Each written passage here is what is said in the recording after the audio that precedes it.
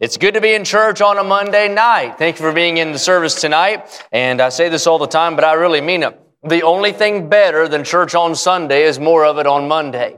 And I'm glad that you're here tonight. If you find something good, you don't want just a little bit of it, right? You want a lot of it. For example, we talked about it last night. Ice cream. You don't want just a little bit of it. You want a lot of it, don't you? You don't have to say anything. I can tell we all want a lot of it. But anyway, money. You don't want just $1 if you want two, right? That'd be better. If you're married, how about a smooch from your wife? Some of you fellows thought, we get to do that? Yeah, you really do. An old preacher, he's in heaven now, John R. Rice, was driving down the road with his wife, and she said, John, why do you love me? And he said, because the Bible tells me to. And she said, John, that doesn't turn me on. He said, that's okay, it doesn't turn me off. But anyway, same thing's true at church, though. I don't want just a little bit of it. I want to get as much of it as possible. And I'm glad to be back in church with you tonight. Looking forward to it. I tell you this much, I need revival. I've never heard anybody cuss like Brother Evan cussed on the way up here in that traffic. But anyway, I'm kidding. He didn't. He did. But anyway, all right, Job, chapter number 29. If you're able to stand with me. We'll read verse number 1 down through verse number 7. And I've just enjoyed getting out. It's been good. I feel like I'm on recess or something. It's a blessing. But I'm looking forward to what God's going to speak to our heart about tonight. And I'm praying that He'll help us. And I don't know, there might just be one person tonight that needs to hear the message, but that's okay. If that one person gets what they need, then it's worth the trip. But I believe this, God never lays something on the preacher's heart just for him.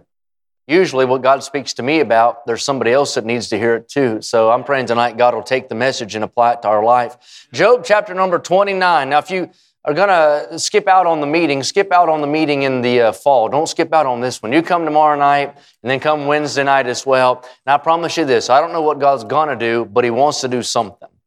And here's the way you look at church. You get a free padded chair to watch God do something. So you might as well come and take advantage of your free spot, all right? Job chapter, we might charge you. I'll take up another offering tonight. Job chapter number 29, verse number 1. Moreover, Job continued his parable and said, Oh, that I were as in months past, as in the days when God preserved me, when His candle shined upon my head, when by His light I walked through darkness, as I was in the days of my youth, when the secret of God was upon my tabernacle, when the Almighty was yet with me, when my children were about me, when I washed my steps with butter, and the rock poured me out rivers of oil, when I went out to the gate through the city, when I prepared my seat in the street. Now, if we were to read the rest of chapter 29, basically the context of this chapter is Job is reminiscing. Job is sitting in his current circumstance, which is horrible.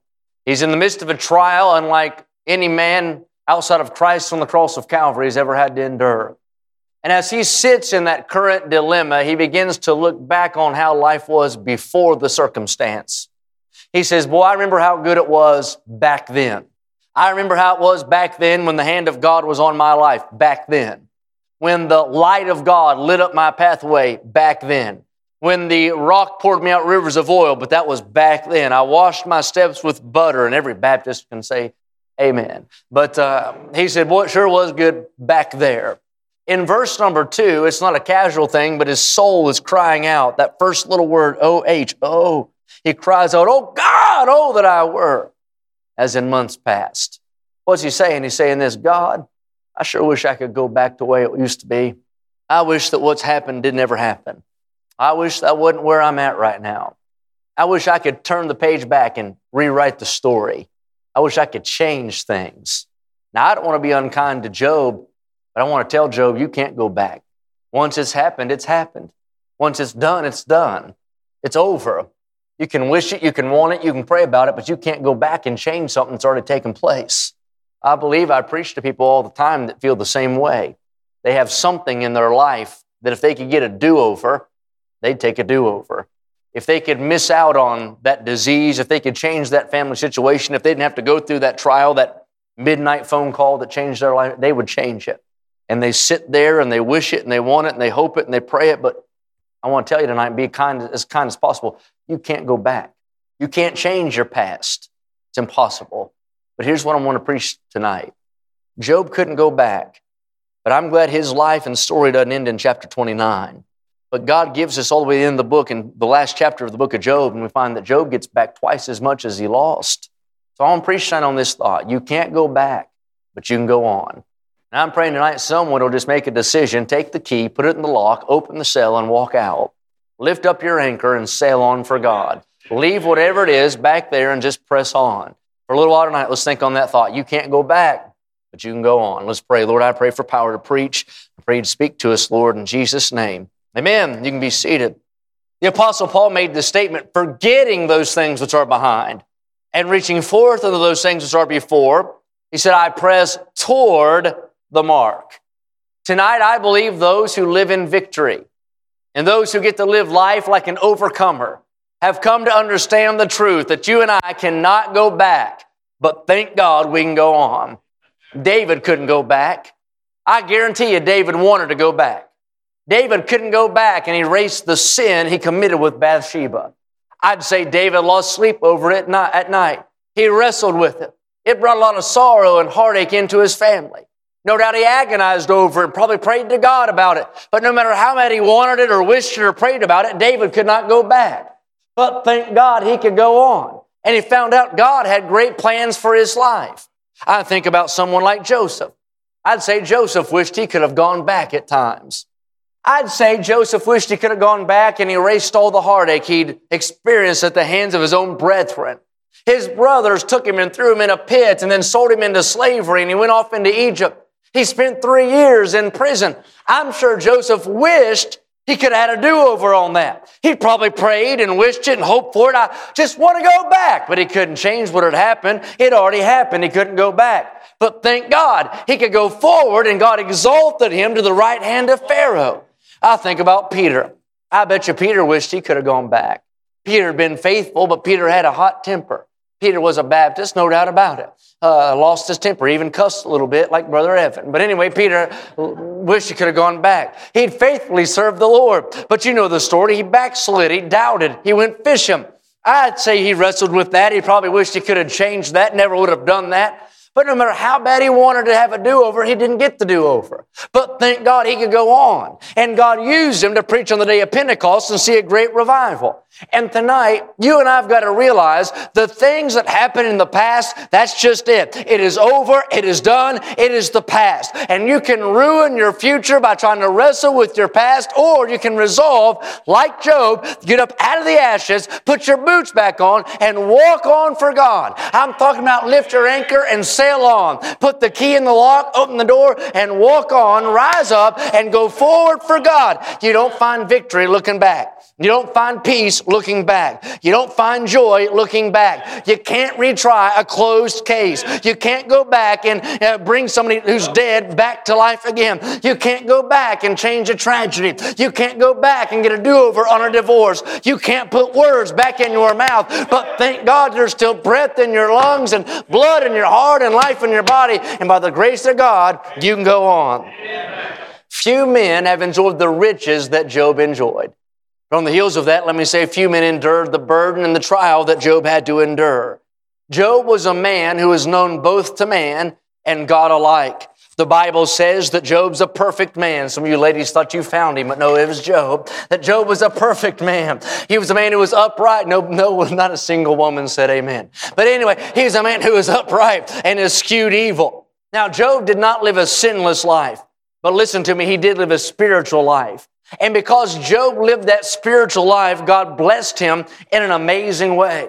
Job not only worshiped God himself, but he also led his family to worship God as well. And let me go ahead and park it right there and get snagged just for a minute and say this, fellas, it'd be all right if you'd be the high priest of your house and lead your family in worshiping God. Somebody said, why is it so many Christians are dead? I said, it's because so many daddies are dead. Say amen right there. Thank you. I'll be back tomorrow. Job's piety caused him to prosper. Most people want to be blessed, but they don't want to live a blessable life. You say, how do I get the blessings of God? You find the blessings of God only one way, on the pathway of obedience to the Word of God. Now, if you study out Job's life, he's a wealthy man. He had 7,000 sheep. 3,000, sounds more like work than wealth, but 7,000 sheep, 3,000 camels, 500 yoke of oxen, 500 she-asses in a very great household, the Bible says. In fact, the Bible tells us in verse 3 of chapter number 1, Job was the greatest man in all the East. In today's financial figures, he's worth millions and millions of dollars. So think about it. Job is not slumming it. Job isn't living in a shack on the wrong side of the track somewhere. He's not scraping under the couch cushion to find a couple spare nickels to buy him a thing of bubble gum out of the bubble gum machine. Job is capital B, blessed beyond measure. Job loved on God, and God in turn loved on this man by the name of Job. But tonight, the reason I know Job, and the reason you know Job, is not because of his bank account. When I think about Job, I don't think about his assets. I don't think about what was in his wallet.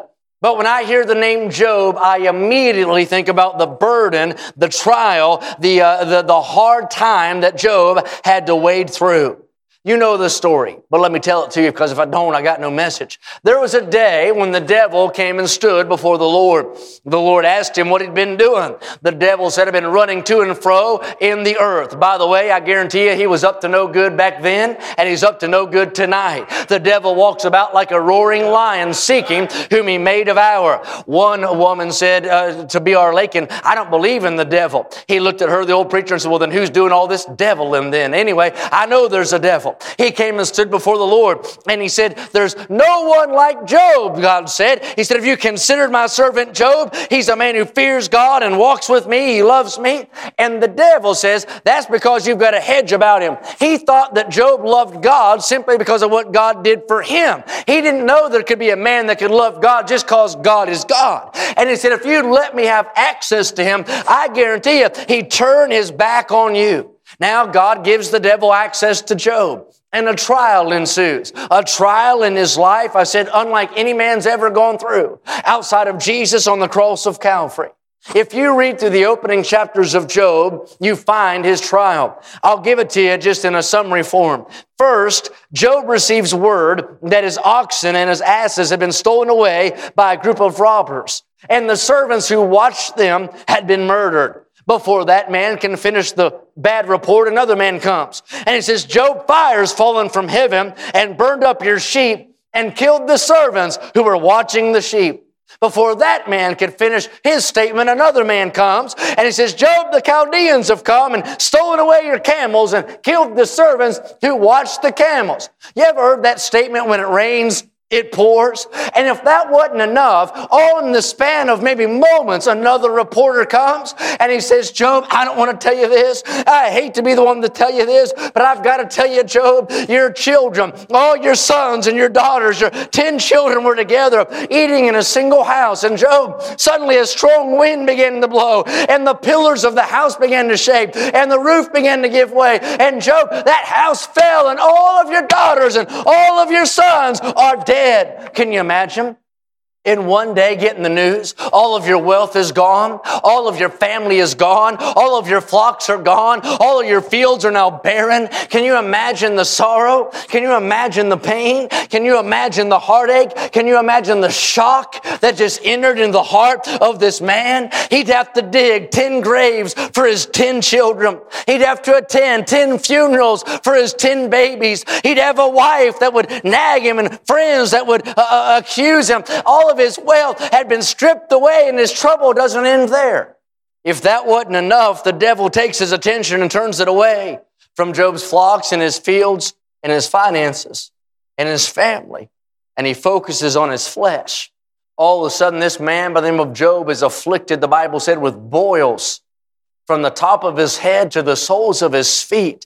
All over his body are these burning, oozing, agonizing sores. So much so is the pain that Job finds a broken piece of pottery in the trash heap of his city, and he sits down and begins to scrape his body with a broken shard of pottery. Can you imagine it? Picture this man. He's gone from the mountain to the deepest depth of the valley. He's gone from being blessed to being broken. He's a man that was the greatest man in all of the East, and now this tragedy has come into his life, and it doesn't even stop there. there. If that's not enough, now his wife begins to tell him to commit suicide. Can you imagine? Some of you said, I can't. But anyway, can you imagine that? His own wife says, Job, you've done something wrong. You brought all this heartache into our home. Why don't you just curse God and die? Can you imagine that? He has 3 friends that come. It's supposed to be his friends. I wouldn't want a buddy list like this. But his 3 friends come and they sit and just stare at him. They can't believe the spectacle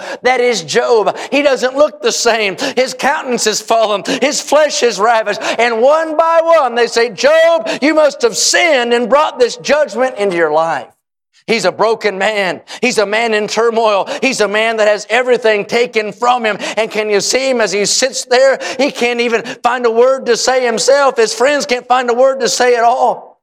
I imagine as he's sitting there, his mind probably went back to how it used to be. I'd say while he's sitting there scraping his body with a broken piece of pottery and seeing those 10 tombstones outside of his window of his home, he's probably thinking, I wish I could go back to before this ever came into my life. Maybe his mind went back to how it was. And he envisioned in his mind as he sat there in his current pain and thought, I remember how this house was just a happy home. Maybe he thought about those 10 dead children when they were little, and he could hear the sound of those little feet pattering through the hallways of his house. Maybe he thought about the moments his daughters had climbed up into his lap and looked him in the eyeball and said, I love you, Daddy. And he thought, I wish I could go back to that. Maybe he thought about those days he'd walked with his boys in the fields of his family farm and said, one of these days, son, all this is going to be yours. And now his boys are lying in the ground. They're dead and gone. Maybe he remembered those moments when his wife would embrace him, and he thought about his table in his home, no doubt a large home, that rich man with a long banquet table spread with so much food you could never eat it all, and his servants surrounding the table. And they talk about how great it was to work for this man by the name of Job, but now they're all dead or they've been stolen away. He used to look out his windows and he could hear the bawling of his flocks and see as the camels would walk by and those donkeys and the sheep and the different things. And he remembered how it used to be, and he looked back from where he was and he looked back on how it used to be, and it sure was better in the old days. In Job chapter number 29, that's what Job is doing. He's reminiscing on how good it used to be. If you were to read this entire chapter, you'd find out Job is testifying that God had been good in his life. He looks back and said, I remember when the hand of God was on me. I remember when the light of God would light up the way. I remember when the young men wanted to be like me and the old men respected me. Kings were envious of me. Everyone knew that I was blessed of God. You skim the chapter and it's obvious that God's favor is on him, that God's hand is upon his life. He didn't live in the lack. He lived in the surplus. He wasn't broken. He was a man that was blessed. Before he laughed and now he cried. Before he had joy and now he has sorrow. Before he had it all and now it's all been taken away. And when you come to verse number 2, I believe his soul pours out upon this page of Scripture as he says, not casually, but I'm talking about a broken man. Oh God, oh that I were as in months past. See Job sitting there now. His home is unkept. Maybe grass grows up around the foundations. That banquet table that used to be filled with food is barren and dust covers the top. He looks around at that table and the chairs are pushed out where once his servants sat, but now they're gone. There's no conversation echoing through the halls of his home. Just a voice crying from the far end of the house, are you dead yet, Job? You got to curse God and die. He looks out on his fields and now they're fallow ground. That bell that used to chime around the neck of his oxen now lies idle there in the field. He looks on his barn and the wind maybe blows the door open and there's no fruit in that barn. Everything's stripped away from him. He looks at his body and his flesh is in turmoil from all those boils covering from every inch of his body from head to foot. And Job sits there and finally he breaks down as he realizes the light of God seems to have gone out in his life. The hand of God has been removed from his life, and he breaks down and says, God, I just wish I could go back to how it was before this happened. I wish I could go back to how it was before this pain. I want to go back to how it was before this heartache. I want to go back to how it was before this turmoil. I want to go back to how it was before the funerals. I want to go back to how it was before the loss. I want to go back to how it used to be. I want to go back to how it was before. Now I'd like to jump in the story right here and encourage Job, because we have the blessing of having the full vantage point of the book of Job, and we understand that his story doesn't end in the ash heap, and his story doesn't end covered in boils, and his story story doesn't end with dead babies and a nagging wife and forsaking friends, but God still had a plan for the life of Job. You read the back of the book and Job wins. He gets his wealth back. He gets his flesh back. He gets his family back. God was not done with him. I'd like to jump in the story right here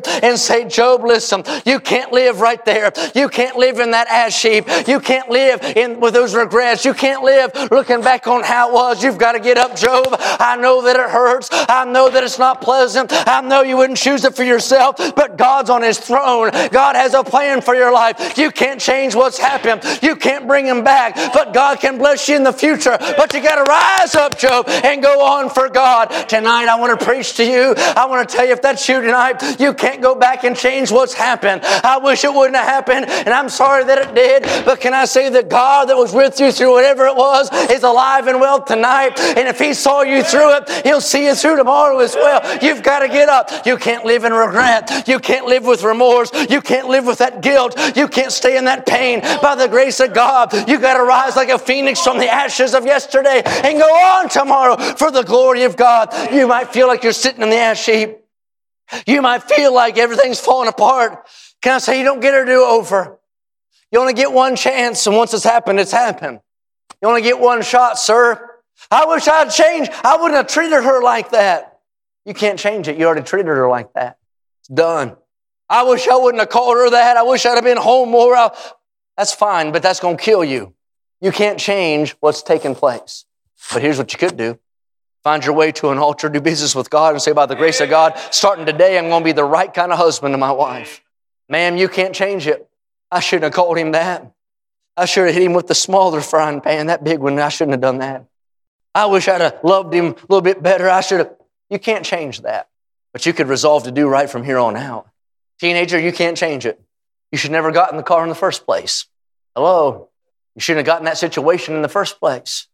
Once it's gone, it's gone. Once it's happened, it's happened. You can't change that. But I'll tell you what you can do. By the grace of God, you can get right with Him and say, I'm going to do right from here on out and resolve to go forward for God. I preach in churches that are dead today because they're living in yesterday. Oh, I wish we could go back to how it was. Not me. Have you ever seen y'all's carpet back then?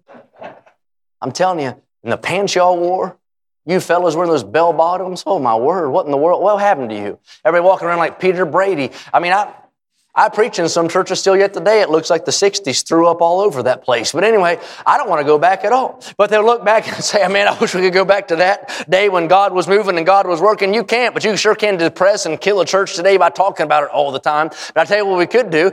Know that God's still on His throne and go forward for God today and watch God do a work. I want to tell Job, you can't go back and change it, but you can go on. Why? Let me give you 3 words I think on. Number 1, you can go on because of grace. That's a pretty good word, by the way. When I read the book of Job, I think grace.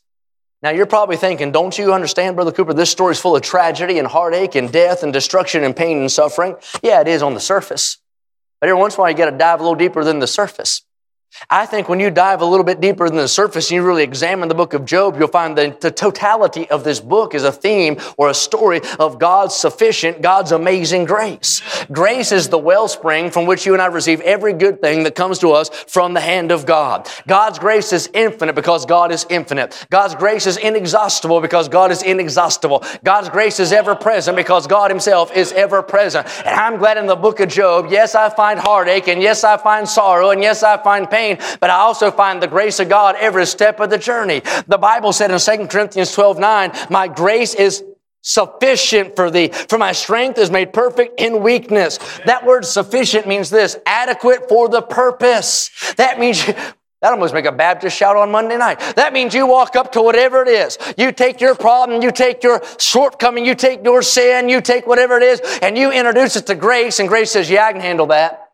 You just walk it up. It's adequate for the purpose. I saw a plumbing van in Detroit, Michigan, and it said there's no job too dark, too deep, or too dirty that we can't clean up. That's exactly what grace says. There is no problem, no peril, no sin, no nothing that's too dark, too deep, or too dirty that grace can't come in and clean it up. Job is sitting there in the midst of a whirlwind of trouble. I mean, there's a tornado of trial all around him, but at the same time, the grace of God permeates the life of this man. You say, how do you know? Because in the very first chapter, with all of that mess going on, he still testifies and says, the Lord gave and the Lord hath taken away. Blessed be the name of the Lord. You can't worship in a place like that unless the grace of God is real in your life. Now listen, Job lost his flocks. Job lost his family. Job lost his finances. Job lost his flesh. Job lost a lot, but he never lost the grace of God. And tonight you're here, I want you to understand something. The grace of God can reach further down than you've fallen. It can take you further than you've ever been before. It can turn your life around. It can start you off new again. Thank God for His amazing grace. I'm glad God's grace does not obey the posted signs of your problems. You got a no trespassing sign up on your trial? That's okay. Grace doesn't obey the law there. That's good theology, isn't it? Grace does not obey the law right there. It sees that no trespassing sign and says, nope, coming in anyway. Thank God. In the hospital room, guess what? Grace is there. At the funeral home, grace is there. Family trouble, grace is there. Financial trouble, grace is there. I said it a minute ago, where sin doth abound, grace does much more abound. You know what that means? When you fall into sin up to your ankles, grace will climb to your kneecaps. Is that too deep? That means whenever sin goes up to your kneecaps, grace will climb up to your waist. That means whenever you fall into sin up to your waist, grace will rise to your chest. And when you get into sin up to your chest, grace will rise up to your neck. And when you get into sin over your head, grace is greater still. I'm glad there's more grace in God than there is sin in man. Say amen right there. And I don't know who you are tonight, but I know this. The grace of God, if you let it, will be sufficient enough to help you go forward for the glory of God. Everything might have been spiraling out of control, but God was still much in control, and the grace of God was sufficient. Grace does not necessarily take the tears away, but it does make them bearable. Grace might not take your pain away, but it will make it more bearable. Grace can't bring back somebody that's gone. It can't undo something that you've done. But thank God grace can see us through. Amazing grace, how sweet the sound. What's it say? Through many dangers, toils, and snares I have already come. What brought him safe thus far? 'Twas grace that brought me safe thus far, and grace will lead me home. Charles Spurgeon was riding home after a day of working in his church, and he felt weary and depressed. He often battled with depression. And he said when he felt depressed, suddenly that verse came into his mind, 2 Corinthians 12:9, my grace is sufficient for thee. He said, began to laugh and said, I think it ought to be, Lord. He said, it made my unbelief and my doubt seem so silly and so absurd. He said, I was sort of feeling like a little fish who was thirsty but scared to take a drink of the ocean lest I drain it dry. He said, I kind of felt like a mouse in the days of Egypt when Joseph had the grain, and I was scared to take a little bite of grain that I might take all the grain out of Egypt. He said, I felt like a man who climbed to the top of a mountain and be fearful to breathe in that I might rob the atmosphere of its oxygen. Began to laugh and think, you know what? His grace is sufficient. And I promise you here tonight, I don't know what it is, but I know this. God's grace is sufficient for thee. Next word is not just grace, but I like this word, growth. Growth. God's primary purpose or plan for our life is not just to bless us, but to better us.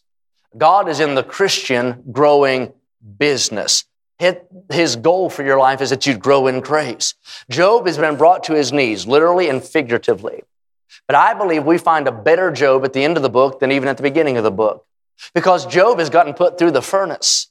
Job has been tried and purified, and he came forth as gold. I believe Job was tempered. I believe Job was strengthened, his faith in God. I believe his mercy. I believe his character. I believe his patience. All of these things were developed there in his trial. James chapter 1, verse 2 through 4 says, my brethren, count it all joy when you fall into diverse temptations, knowing this, that the trying of your faith worketh patience. But let patience have her perfect work, that she may be perfect and entire, wanting nothing. Now here's the problem. We've been conditioned as independent Baptist people to associate growth with something you can touch. You say, how's he growing? He's not building a bus route. He's not building a new auditorium. How's he growing? Can I say growth is not always putting branches upward and outward, but often the best growth is roots down deep that you can't see. And God's not so much interested, now don't get me wrong and don't clip this out for the internet, but God is not so much interested in growing a bus route or growing a Sunday school class or even growing a church as much as he is in growing a Christian. Because if God can just get a bunch of growing Christians, the other stuff kind of takes care of itself. In 2 Peter 3:18, the Bible says, but grow in grace. It doesn't say grow in prosperity. It doesn't say grow in ease. It doesn't say grow in comfort. It says grow in Grace. And like we just preached, often the grace of God is most realized in those times of trial. So the word number one is the word grace. You can go on because of grace. Number two, you can go on because of growth. I want to grow in my Christian life. I don't want to be the same this year that I was last year. I don't want to be stagnant. I don't want to plateau. I don't want to just be stuck. I want to grow. Every year I have a reevaluation meeting. And when I was in Kentucky, I always had one every year with Pastor Fugit. Now I have one with Pastor Trieber here in California. Because here's the thing. I don't want to just be busy. I want to be effective.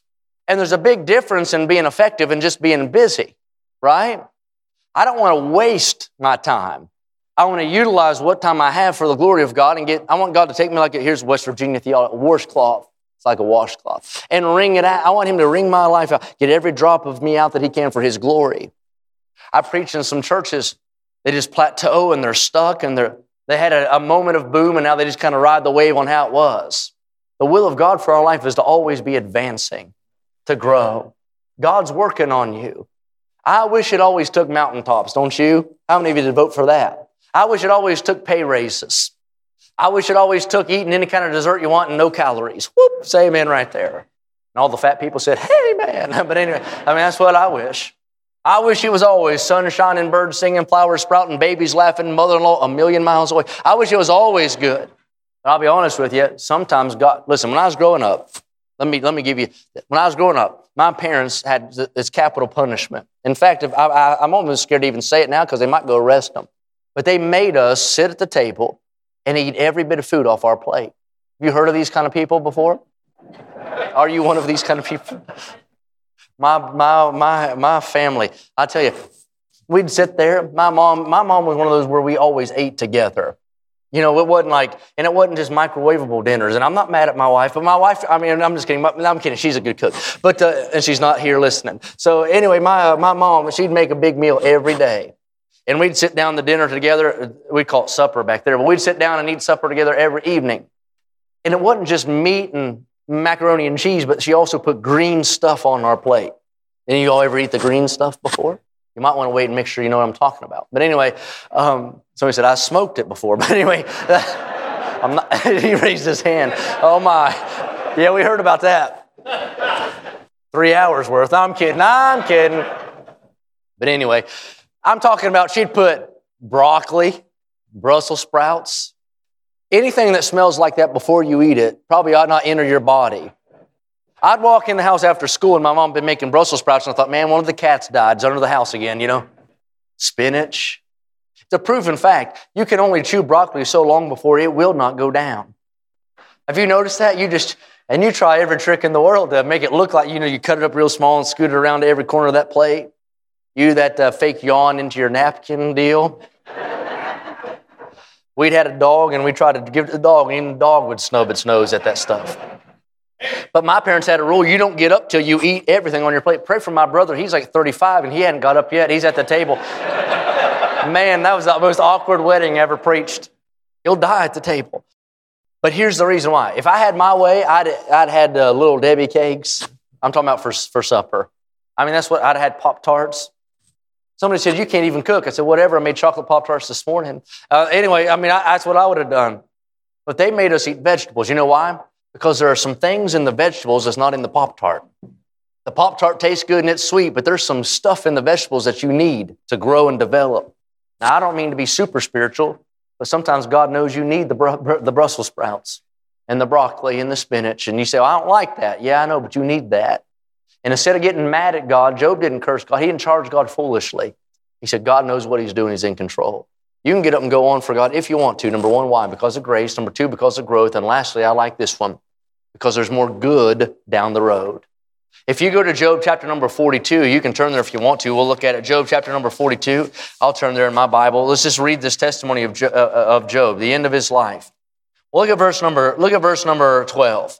See what it says in verse number 12? So the Lord blessed the latter end of Job more than his beginning, for he had 14,000 sheep. That's twice as many, and 6,000 camels, twice as many, and 1,000 yoke of oxen, and 1,000 she-asses. He had also 7 sons and 3 daughters. Here's what happened. Job found out the God who had been good could still be good. And the God who had blessed him could still bless him. And the God who loved him still loved him. And the God that had used him would use him again. And the God that had been real was still just as real. And Job found out there was some good stuff down the road. Now here it's hard to preach when you're sitting in it. But it's hard for me to convince folks. It's hard to convince yourself when you're sitting in it that it can ever be better than it used to be. I understand that. You say it'll never be like it was. You might be right. It might not ever be like it was. It might just be better than it's ever been before.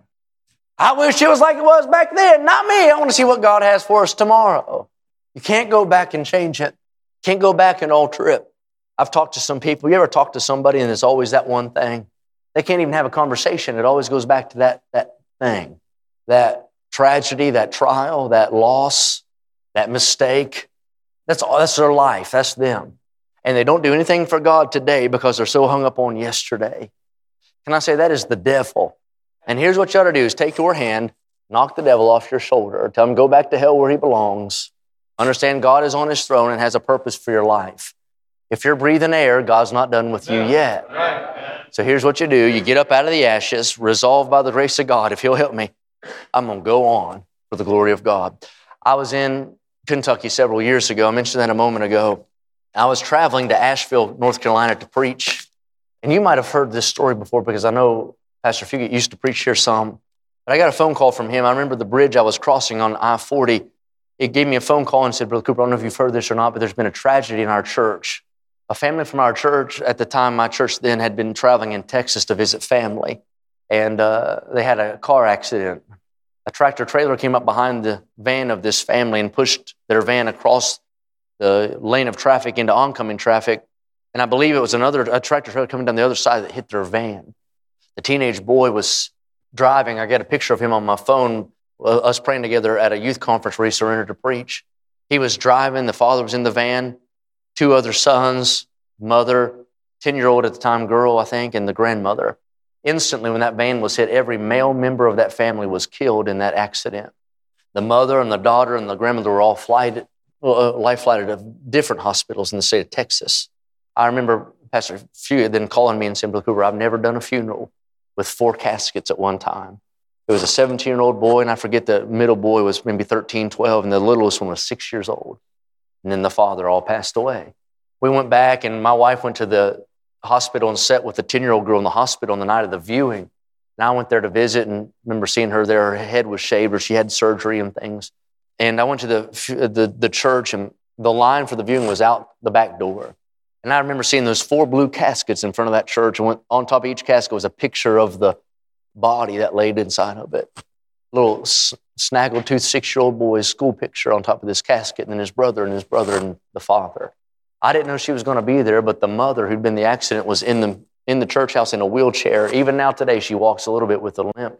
But she was in a wheelchair stretched out with her jaw kind of wired shut. And as I walked through, I thought, I don't know what I'm going to say to her. I've got nothing to say to her. I mean, what can I say to help her? I remember walking through and talking to the oldest daughter who had been working in the church office, hadn't been on vacation with the family. She was standing by the caskets. Then I went to the mother and just told her, I said, I want you to know, and I named her name. I said, I want you to know I'm praying for you. And churches all across the country are praying for you. And Mrs. Avalar looked at me and she said, I know God has a reason, Brother Cooper. Thank you for praying. When she said that to me, can I tell you what? My problems got real small. You know what they're doing right now? Serving God in church. Faithful in church, still in church. If she could, in a moment like that, look at me and say, I believe God has a purpose and a reason. Surely whatever it is that's got you bogged down in the past, you could resolve to understand God might know better than we know. And it doesn't take the pain away, and it doesn't change the fact that it hurts, but it ought to give you hope that you can go forward if you'll let God help you. I'm going to pray the altar be open just a moment. Maybe here tonight, and that was you that needed it. Maybe just one, maybe there's 2 people. I don't know. But I believe somebody needed to hear it tonight. You can't go back, but you can go on.